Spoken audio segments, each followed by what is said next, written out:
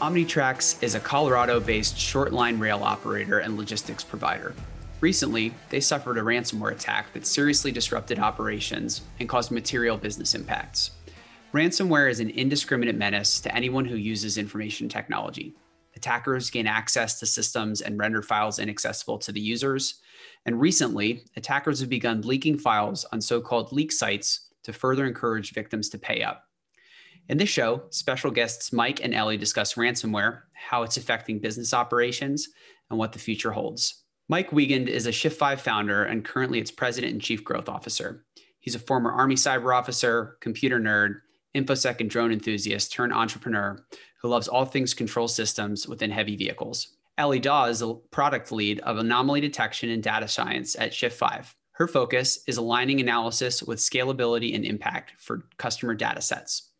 She comes from a background in applied cryptography, secure protocol design, and industry research for emerging technologies such as quantum and private computation. Mike, Ellie, welcome to the show. Yeah, Thanks for having us. So some big news happened recently. Omnitrax, it's a short line rail operator, got hacked. So I guess let's start off, Mike, with just explaining who Omnitrax is and what short line operators do. Yeah, so first to a short line operator. So within the rail industry, we kind of separate out the major railroads, the players, into the big boys, the class one freight railroads, plus Amtrak, because they are kind of a across the nation commuter and passenger railroad service. But these are the railroads that we're all accustomed to hearing about: Union Pacific, BNSF, CSX, et cetera.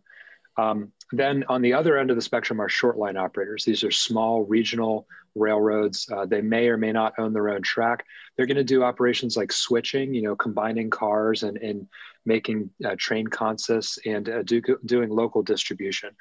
They might have their own hauling operations, but they're typically going to be smaller companies, absolutely vital to the distribution network and transportation logistics system across the country. But I think in a unique position in terms of their scale and in the types of assets that they use. Gotcha. And so Omnitrax itself is one of the largest privately owned railroads in the U.S., and it's one of these short line rail operators. So, they're operating locomotives. They got pretty significant IT infrastructure. Ellie, give me a sense of what exactly happened in this attack. Yeah, so there were two kind of main components. One was the actual ransomware, and then one was like data theft. They're kind of related. So ransomware, of course, is when kind of your system is encrypted and the data is held hostage, right? So anything that's like, I don't know, files or like just anything on your system is kind of inaccessible to you. And these adversaries will hold it ransom. They will say, if you pay us XYZ number of Bitcoins, we will unlock it for you. The data theft portion is kind of interesting. As you mentioned at the beginning, instead of like just holding things hostage, some adversaries instead are like posting maybe embarrassing data or like private data or things that we don't want released publicly if they're not getting paid. So those are kind of the two sides of what happened. Wow. Yeah. So the whole point here is that the attacker or the threat actor is just trying to make a buck, right? And so they're first off trying to render important files inaccessible, but then they're releasing them on the internet. That almost seems counterintuitive. If they're trying to make it inaccessible, why would they also post some of them online? Yeah, I think it's kind of two different sides of the same coin. Like in one way, they want the actual company to be affected and like have a reason to want to pay the money, but also say like you have a deadline to pay this money, and if you don't pay it, then instead we're going to embarrass you and hurt your business that way. So it's kind of the end goal is to make the money, yeah, but also to kind of hurt the business and if they're not going to pay up. Yeah, that's really clever and also kind of super depressing that's people are doing this to each other, right? Mike, we talked a little bit about how Omnitrax has OT infrastructure, operational technology, things like the rolling stock. the switching infrastructure on the rail, but they've also got IT infrastructure. So all the employees are using things like cell phones, laptops, network gear, so that they can organize information.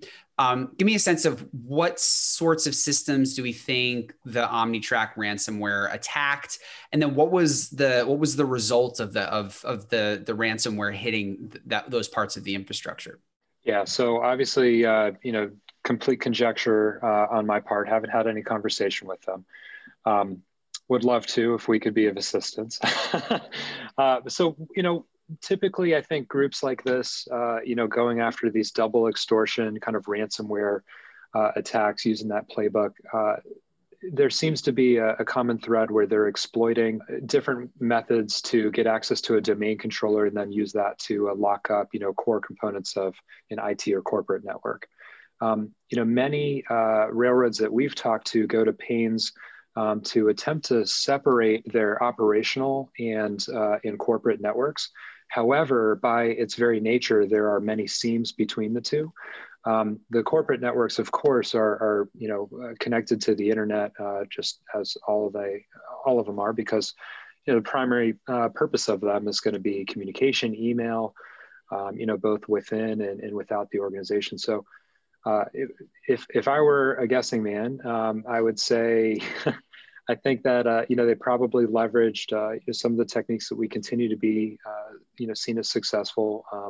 Sending a spear phishing email to somebody that had credentials, gaining local access to a machine, pivoting through the network, increasing privilege, and then getting access to core networking components that give them the reach to go after multiple endpoints or data stores, siphon that off, encrypt it in place, and then ransom them. Yeah. So Ellie, I know this is pretty basic cryptography and you're like at the forefront of the field, but maybe you could break this down for us a little bit. So you've got a file, a pretty big file, maybe on a computer, the target's computer, and you're the attacker and you want to crypto locker that file. What does that generally look like? And how is that a reversible process so that if you pay the ransom, I'm going to be able to quote unquote unlock the file for you? Yeah, so it's interesting because ransomware usually uses both symmetric and asymmetric crypto. So just like a quick explanation of those. Symmetric is where you encrypt and decrypt with the same key. So this is typically like pretty fast and performant. But then you have the problem of you have to kind of securely share the key so that the person encrypting can give it kind of safely to the person who needs to decrypt. Asymmetric crypto is where you can encrypt and decrypt with different keys. So this solves the needing to share a key securely problem. So how these are both used in ransomware usually is there's a symmetric key that's used to encrypt the file system. Symmetric crypto is a little bit faster, so it's easier to use symmetric crypto to do this. Yeah, some of the modern processors even have hardware acceleration for AES or the most recent standard symmetric, right? Yeah, exactly. Just as performant as we have in the industry, pretty much. So they can do this very quickly, making it a little bit more difficult to stop. But then that symmetric key is encrypted with one of the asymmetric keys. So it's encrypted with the public key. In asymmetric key pairs, there's public and private. So symmetric key used to encrypt the file system, and then it's encrypted with the public key. And then the ransomware victim is given the text of the encrypted symmetric key and has to hand that over with the money basically to the adversary. And the adversary will use their private key to decrypt the symmetric key and give the kind of decrypted key back to the victim so that they can use it to decrypt their file system. So it's kind of multi-step, but uses a couple of different crypto primitives, which is cool. Yeah, I mean, and the whole idea is that it's basically impossible to recover that original key, right? Because it never traversed the network. So if you have packet capture of things that are going across the wire, you're not able to pull that symmetric key out and then reverse the operation. And the public key it doesn't help you to know what that is really, right? So it's actually a pretty clever use of some cryptographic primitives to achieve the goal. So this is an example of like one kind of attack that an attacker could launch. It's really just a payload, though, on the tip of, I think, Mike, like you were getting into what is a longer campaign to actually get code running on some of these machines, right? So I wanted to dig into a couple of things that you mentioned, Mike. We talked about phishing as an example. There are a whole bunch of ways you can get onto computers. If there was this, for example, there were a couple of exploits that got dumped on the internet a few years ago for 0 days for Windows machines that was commonly attributed to the U.S. intelligence community. Somebody, an enterprising hacker, tacked that 0 day onto a crypto locker, and we ended up with a whole family of crypto malware that were just like worming from one computer to the next, right? Can you give me a sense of some of the other ways that you've heard of or seen attackers getting access onto computers to do things like crypto locker? Yeah, so the traditional means have been to come through network access, right? As computers and software, have been progressively hardened over the years, tons of investment has been put into that over the last 2 decades, and we see that now paying off with, really quite secure operating systems, and modern OSs are just, completely, unfathomably, secure compared to where they were, 10 or 15 years ago. We see that there are still issues and challenges though. So the two most common ways that I notice are that attackers are leveraging people's trust, and they're getting the user to take certain actions in order to take authorized actions on their computer that then allow an adversary to pivot or get some kind of malware or code running on their local machine. And then through that, they can escalate privileges, locally, gain some type of persistence so that they can stay there without, any type of user interaction, and then do things, essentially kind of enabling, a remote control or maybe some automated means to traverse the network and then continue replicating and moving on. Worm concept, perfectly explained there. What I have found really interesting is how attackers have recognized that, the bar has been set so high in the IT industry that they've searched for these other, kind of non-traditional means to get on board systems.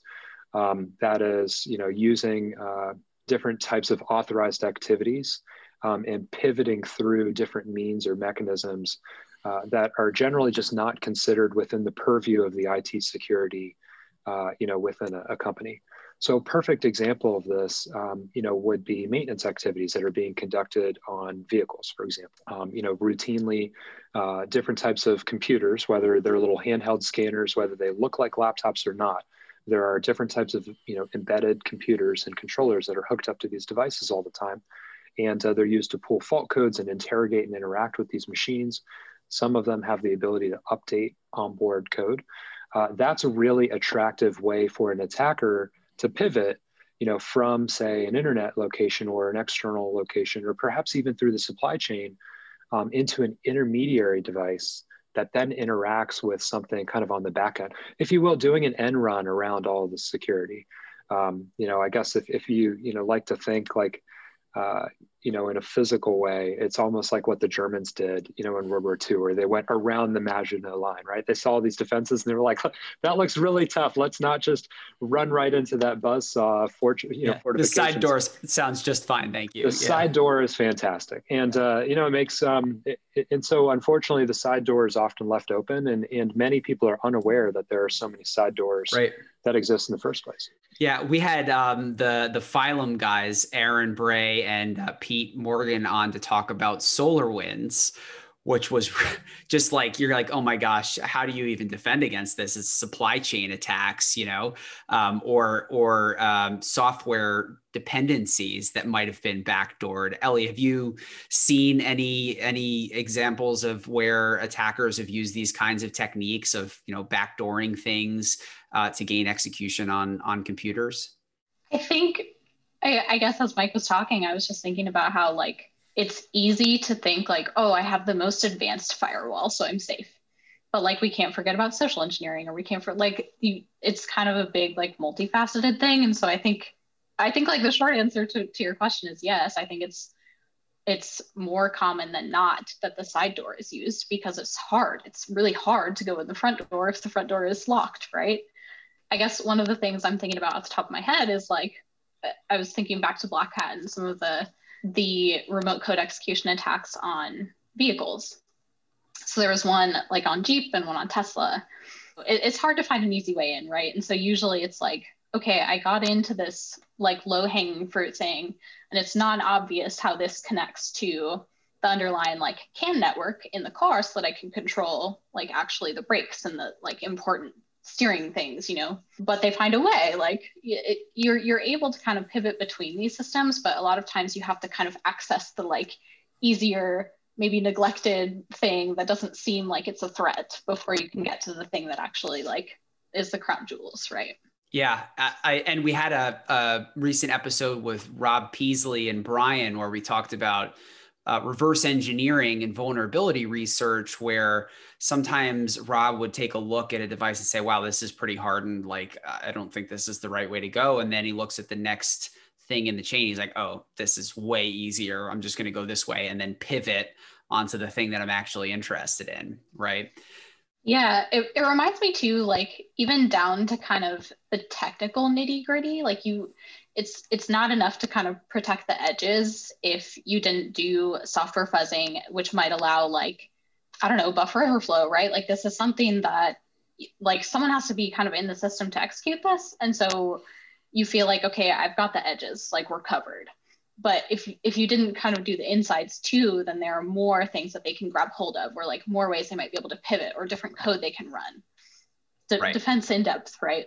Defense in depth. I mean, two things come to mind. I just want to, add on. This is such a simple concept, but when it's applied, it's very difficult to apply it, or at least to hold, I think, everybody to a standard. You're only as strong as your weakest link. And so there are all these trust relationships between different types of interacting systems in any type of network. You really, where you need to focus your attention is on the seemingly insignificant stuff on the edges, because that's typically where the least resources are implemented. And then, as a former Army guy, right, Josh, something that we both learned in infantry school was that, an obstacle, that you in place without some type of overwatch is useless. Yep. It just slows people down, right? Right. They're going to have all day long to get around it. And so, I fundamentally believe that you can have the best security in the entire world, but if nobody's watching it, if nobody's prepared to do something about it, if there aren't trained, responsive actions that are ready to be taken, then, it's just a matter of time. So it's like you have to monitor, right? You have to like almost at some level do your best to stop a compromise, but then you have to, okay, cool. Given that we somehow got compromised, now let's assume we've got an actor in the wire. Let's try to make the amount of time between them breaching and us discovering it and remediating it as short as possible. I mean, I read this really depressing statistic. It was like on average 9 months for enterprises to find out that they've been breached. I mean, think about 9 months, what kind of damage someone can do, or how extensively they could have penetrated a network. It's really, really upsetting, and I think what was interesting, at least to our team about Omnitrix, was that it affected operations. Like this isn't just, hey, my photos or my documents got lost, or like I have some embarrassing, stuff that got leaked out on the internet.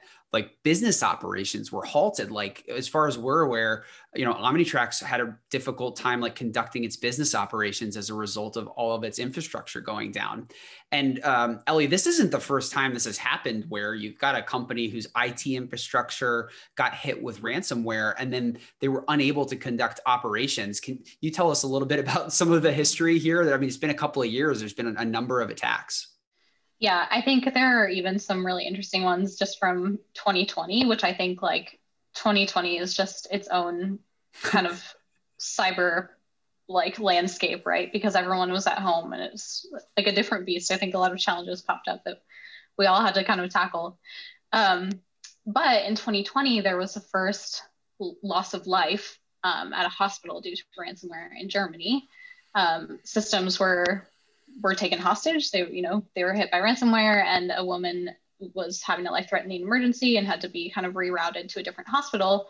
But the delay caused her to not, she didn't get the care she needed in the time she needed to, which I think we've known ransomware has been an issue, but this was kind of the first time that it was like, okay, there was a loss of human life. Like, this is a different thing.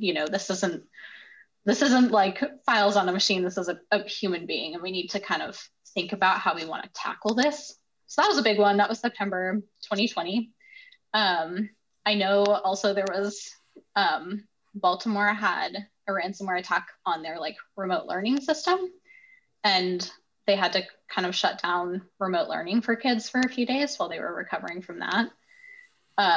Another one also in Baltimore was a system that's used by, I think it was within the government, but it's kind of used to issue the liens during house closings, right? So when someone's buying a house, they have to kind of get together all of their paperwork. Yeah.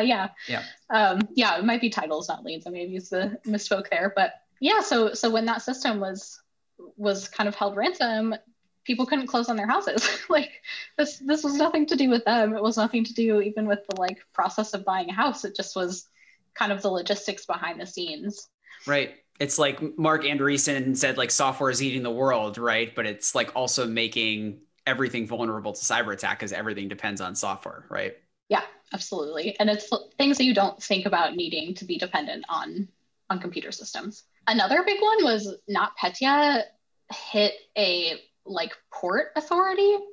Oh yeah, this is absolutely one of my favorites to study the last couple of years. Mm-hmm. Just bananas. I think it was saying something like 10 to 20,000 ships going in and out a day, every single day. And they didn't have a digital way to manage that while their systems were down. Yeah, so a little bit of background on this. First, some source material. Wired Magazine ran an article on the NotPetya attack against Maersk. I think it was a year and a half ago. It is absolutely, I think, one of the best write-ups on any type of malware and the operational and business impacts that were propagated globally that I've ever read. So I would encourage all the listeners to Wired Magazine, Maersk, NotPetya, NotPetya. So I think that the business impacts that Maersk had to recover from are really the notable thing. Just holding the technology and the ransomware and the history and all that kind of to the side for a second. Maersk's entire global domain controller infrastructure was taken over by an automated worm that crypto locked everything. It propagated through their entire network within a couple hours, and it had the result, as you were describing, Ellie, of really stopping port operations at more than a dozen of their major ports. The closest one, I think, to us here in the capital region was, I think it was actually up in New Jersey, the port of New Jersey, which I think is the largest on the East Coast. That one was completely shut down.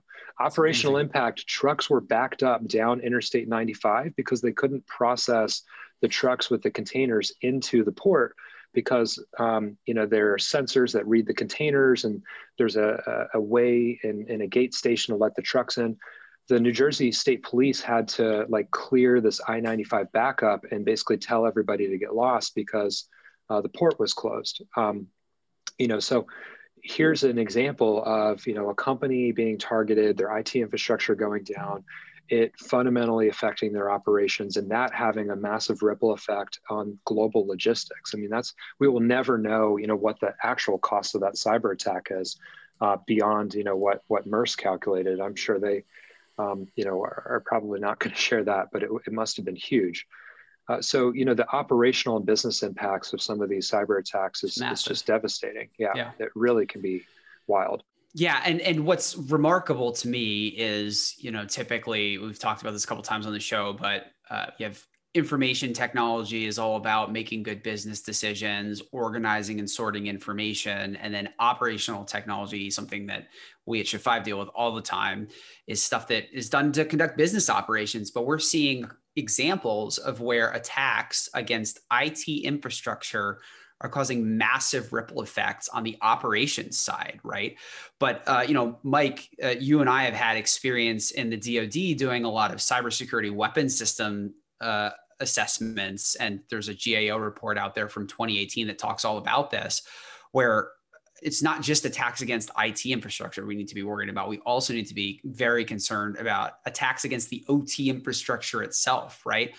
Ellie, can you give me a sense of just how digitized some of these assets like a locomotive or, in Maersk's case, a maritime shipping vessel are these days? Yeah, I think so. So most of these systems are kind of running on their own like network of things, right? So in locomotives or like a lot of vehicles, they use CAN bus to kind of communicate between all of the different electronic components. But as we alluded to earlier, the CAN bus is not necessarily like air gapped from everything else. And so if you have a component that is talking to the network in some other way, then this opens an attack vector. That's not to say that like air gap networks are just secure because they're air gap. That's not necessarily the case either. Defense in depth, right?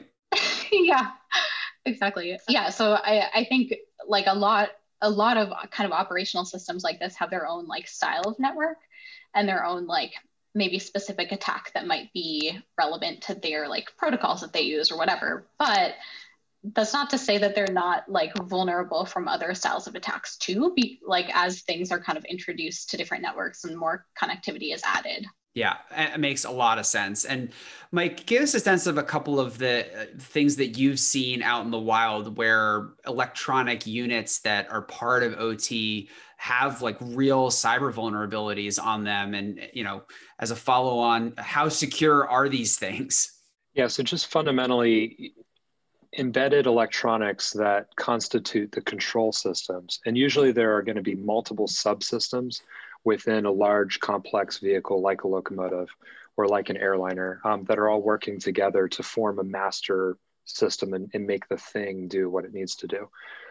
Fundamentally, those embedded electronic computers and line replaceable units, they are designed to be extremely reliable. They are coded and physically built, to be robust, to have high uptime.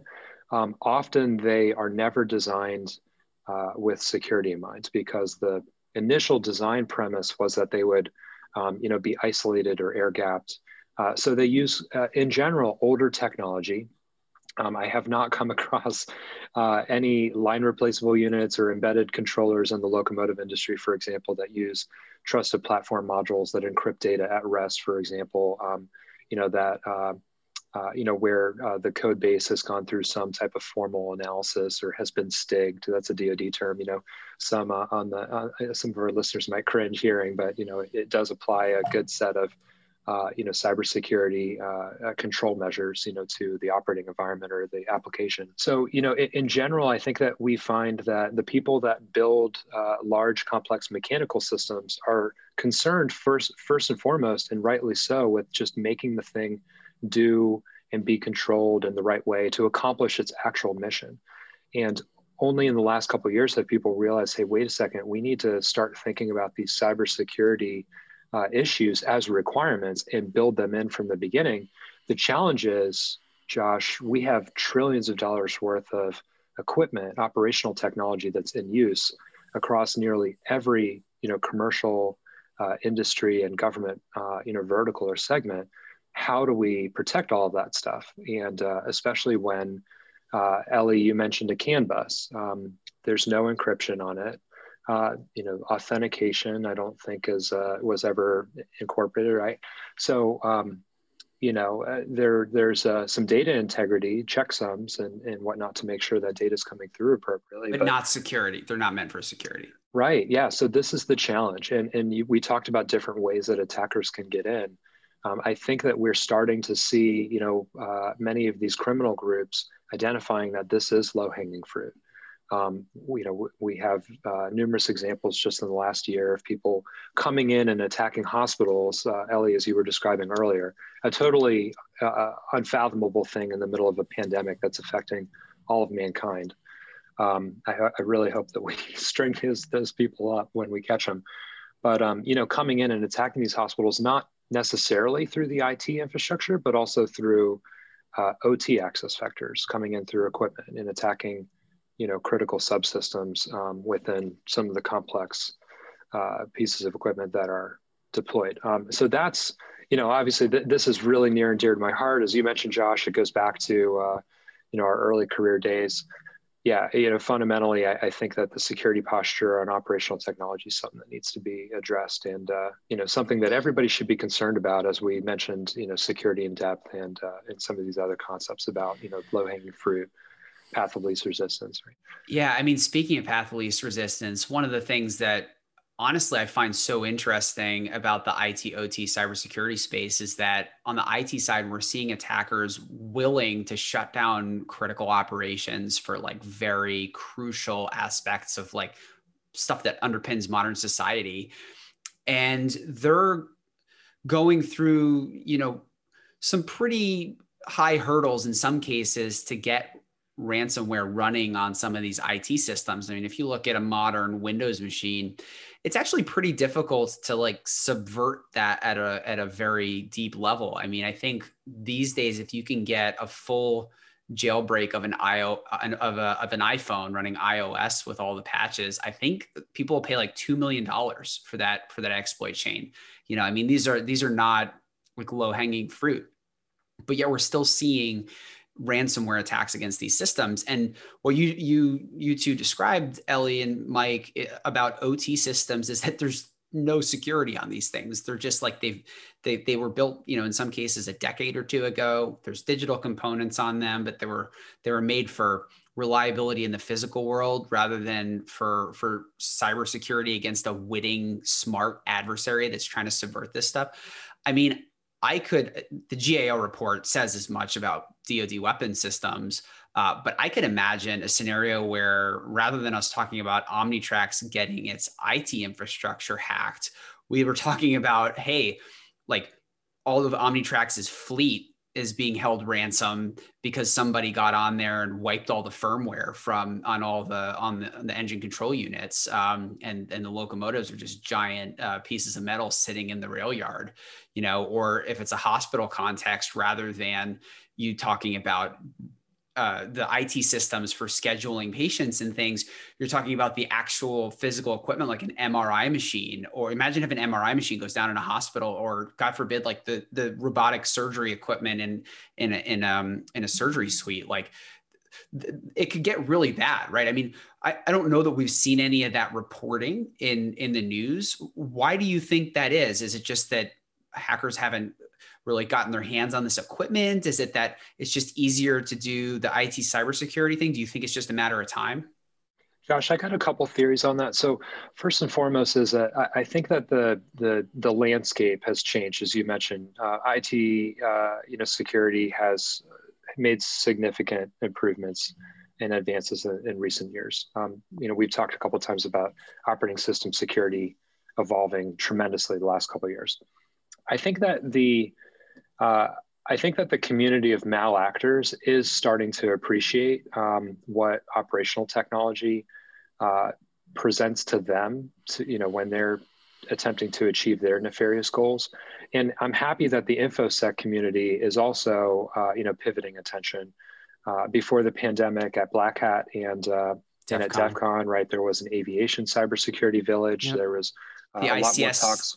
Yeah, the ICS Village, Bryson Bort runs every year. Yeah, absolutely. And so, as a percentage of talks, we've seen an increase in that over the last couple of years, but it's relatively new and recent. My theory is that we're going to see a lot more of this. We're already seeing some indications of this in news reports, but when the bar is on the floor and it gets really tough to come in, the front door using tried and true methods, as Ellie was describing, people are going to do that end run.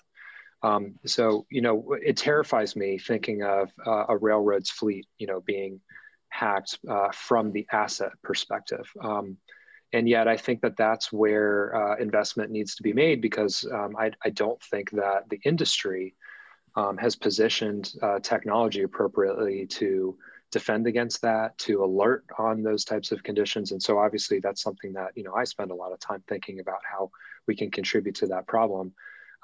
Speaking to, how we address it, though, it will take a industry-wide solution. But if we can take any lessons learned from what IT attacks look like, unfortunately, I think just because of the regulatory environment and the way that, cybersecurity has evolved as a global, legal, theory, the operators at the end of the day are the ones that will be responsible for defending their assets, because they're the ones with the liability. And just like in the IT side, right? Right. Yeah. Nobody, as I think I'm not aware of anybody that successfully sued a major software vendor or hardware vendor. Well, Sony firewall was hacked. Right. Yeah. Sony wasn't able to sue Microsoft because all of their machines got crypto lockered when the North Koreans attacked them. Right. Right. But, even if there was a mechanism to recover damages, and that might be an interesting, conversation for the public to engage in. Ultimately, at the end of the day, it's the operators, it's the users of the equipment, that have to suffer the consequences until, things are put back in place. So, it's my life goal, my, professional aspiration, of course, along with you, Josh and Ellie, to make sure that is never the case. But certainly that's my top concern. Just looking at this, net macro level in trends. I was going to say, I totally agree with Mike. Like, I feel like it's just a matter of time. And I think if you're kind of comparing to the IT world, then like now we were talking about like Sony didn't sue Microsoft, but also the service providers are providing like secure by default instances and they are kind of building those things in so that smaller companies that might not have resources to do all of this can. But I think it's like an extra interesting problem in the OT space because there's a lot of legacy systems. And I think that like not only are those a little bit tougher to upgrade, you can't just like replace 1,000 windmills or whatever, like it's just a lot harder. But I think there's also a level of hesitation, right? Like people know, I'm thinking maybe about the medical side of things. I'm not like a medical device expert, but I can imagine this kind of like anxiety on their end. Like, no, we design these to work and they work and they have to work and they do. So like, what do you mean you're going to add things to them or like change them? That's scary, right? So I think it's just kind of a whole different bear. I think that that's a huge, difference when we're looking at securing OT space is recognize that this massive investment exists in equipment that's out in the world and that has, in many cases, much longer service life potential and expectations than anything that we see in the IT space. Yep. So the right answer is not to life cycle all of this stuff.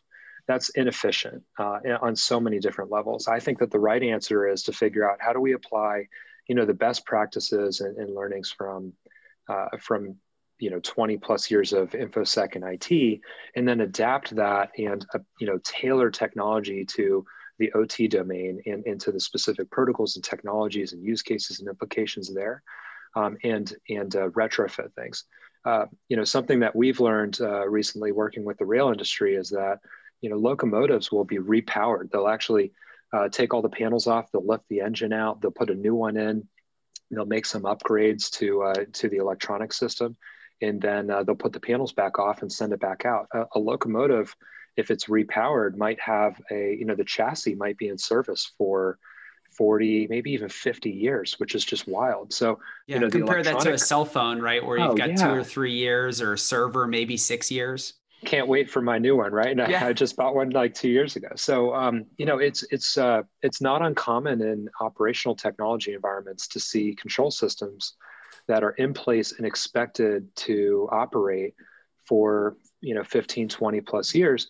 But what's changed, of course, is that now we're all operating in what the DoD calls a contested cyber environment, and I don't think that there's any debate about the need for companies to continue to apply technology and use data as a competitive advantage. Just if nothing else, not necessarily to get ahead of the pack, although certainly forward-leaning companies are doing that, but just to keep up. It's just not an option to stay analog, if you will. So tough market, and presents unique challenges. I think it's a different conversation. I totally agree. And I mean, so I like the idea of taking the lessons we've learned from IT and applying them smartly to OT, right? And I think maybe some listeners who never thought about the possibility that their non-IT technology might get hacked and held ransom would be thinking, okay, well, what's the analogy here? How do people on the IT side defend against ransomware? Ellie, what are some of the techniques that you've seen? I mean, we talked about defense in depth, so maybe there's a whole chain of these things, but what are some of the things that you've seen successfully employed to thwart ransomware attacks? I think there are a lot of things that you can do. Mike was talking about like the different ways to pivot through a network and just some of the more like advanced capabilities. I think if it had to be boiled down to the top two things, like two actionable things, the first would be offline backups, like just make sure that you're kind of doing regular backups of your systems and then storing those offline or disconnected from your network, right? So that in case you do get some malware that is trying to crypto lock your system, it hopefully won't be able to also affect your backups. And then you can kind of restore from there. The other thing is phishing. Like that's one of the biggest avenues for people to download malware or get infected with malware. So I think just kind of the basic cyber hygiene and like knowing what to look out for and like not clicking on links that you don't know. Asking questions, like if something doesn't seem right, ask a question, right? Don't just kind of go with it and like download this file if it doesn't seem quite right. So I think those are the two kind of top things: offline backups to make sure you can restore just in case you do get affected, and then just kind of being aware on the cyber hygiene side of things to kind of get the low-hanging fruit to not get infected with the malware in the first place. Yeah, makes a lot of sense. And Mike, what are some of the things on the OT side that are corollary cyber hygiene type things that we should be doing but aren't? Yeah, so I think it starts with configuration management.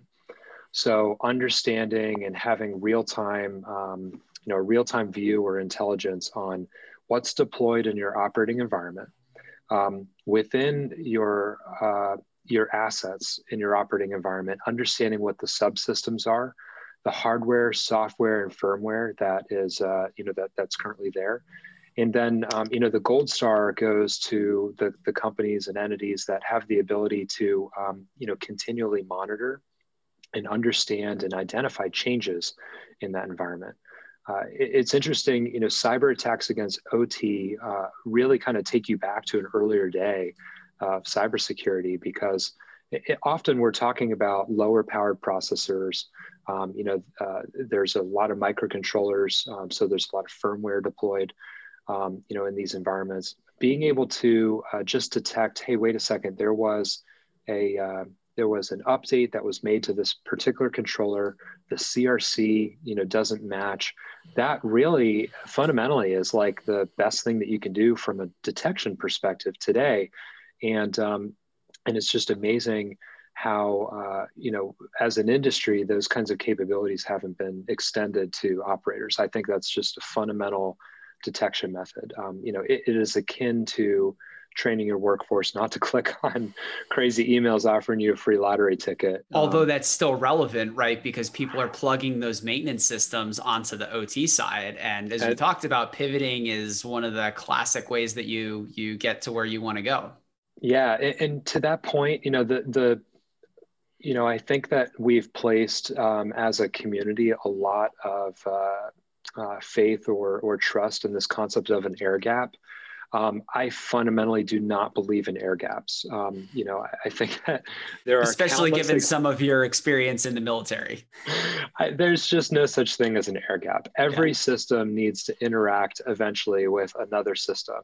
If it's not going to be through an on-net connection or some type of network connection that exposes you to the outside world, there's going to be maintenance activities. There's going to be hardware failures, and things are going to come in and out.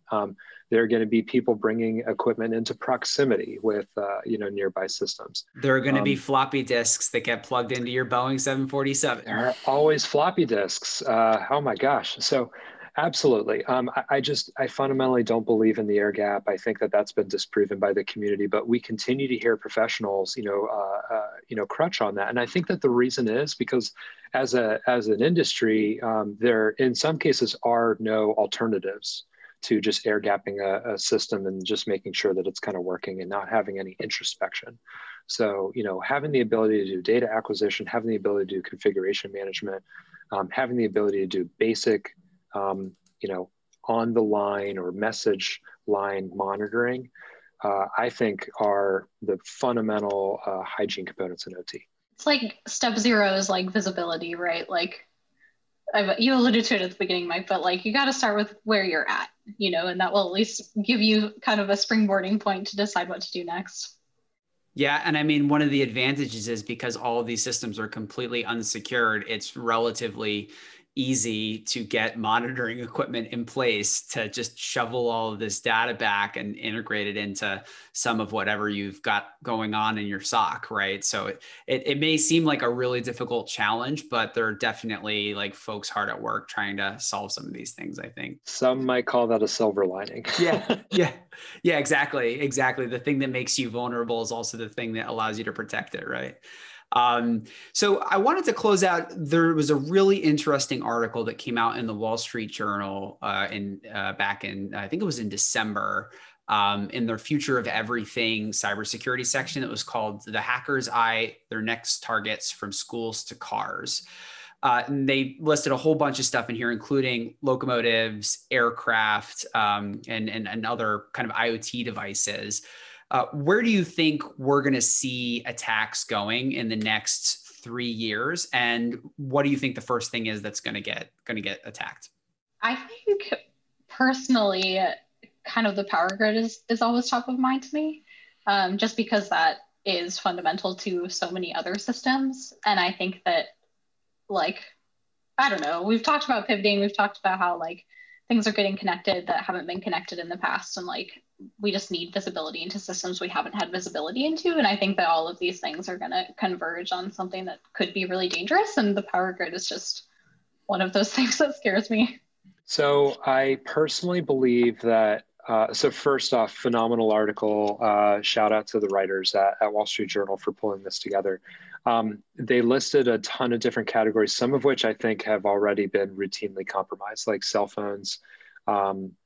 I don't want to say cars have been routinely compromised, but I do believe that cars, as they continue to become, interconnected, are going to present an absolute massive, threat and magnet, to people who would wish to do bad. I think the things that I'm most concerned about are, or that I think we're going to see more of, are attacks against companies looking at that use industrial equipment. I think that companies that are doing manufacturing, production, that have control systems, whether those are serial based, IT based or Ethernet based. I think that the next wave of attacks is really going to focus on those. In particular, there are certain industries that use control systems where there's been a lot of vertical integration, and there are relatively few suppliers. And it's those markets that I think have the most to be concerned about. There's a lot of safety, I think, found in the diversity of a supplier market base, because an attacker, would have to, custom build and invest in capabilities, and would have to conduct a lot of intelligence to figure out what a particular factory has deployed, right? But there are other markets in the commercial and industrial space where there are only 2-3 suppliers of the control systems. And there, I think that's where we're going to see, significant issues. So hope to get ahead of all of it. I know that there are a lot of people leaning into the problem, but it's still, it strikes me as a problem. Yep, I think so. Well, we'll see who's right. Hopefully we never see a cyber attack against any of these things, but I doubt that that's the case. Mike, Ellie, thank you so much for coming on the show. It was a real pleasure, and I hope to have you on again very soon. Thanks so much for having me. All right. Thanks, Josh. Thank you for listening to this episode of Planes, Trains, and Tanks. If you enjoyed this episode, please consider leaving us a review. To learn more about Shift5 and our products, visit our website at shift5.io or follow us on LinkedIn and Twitter.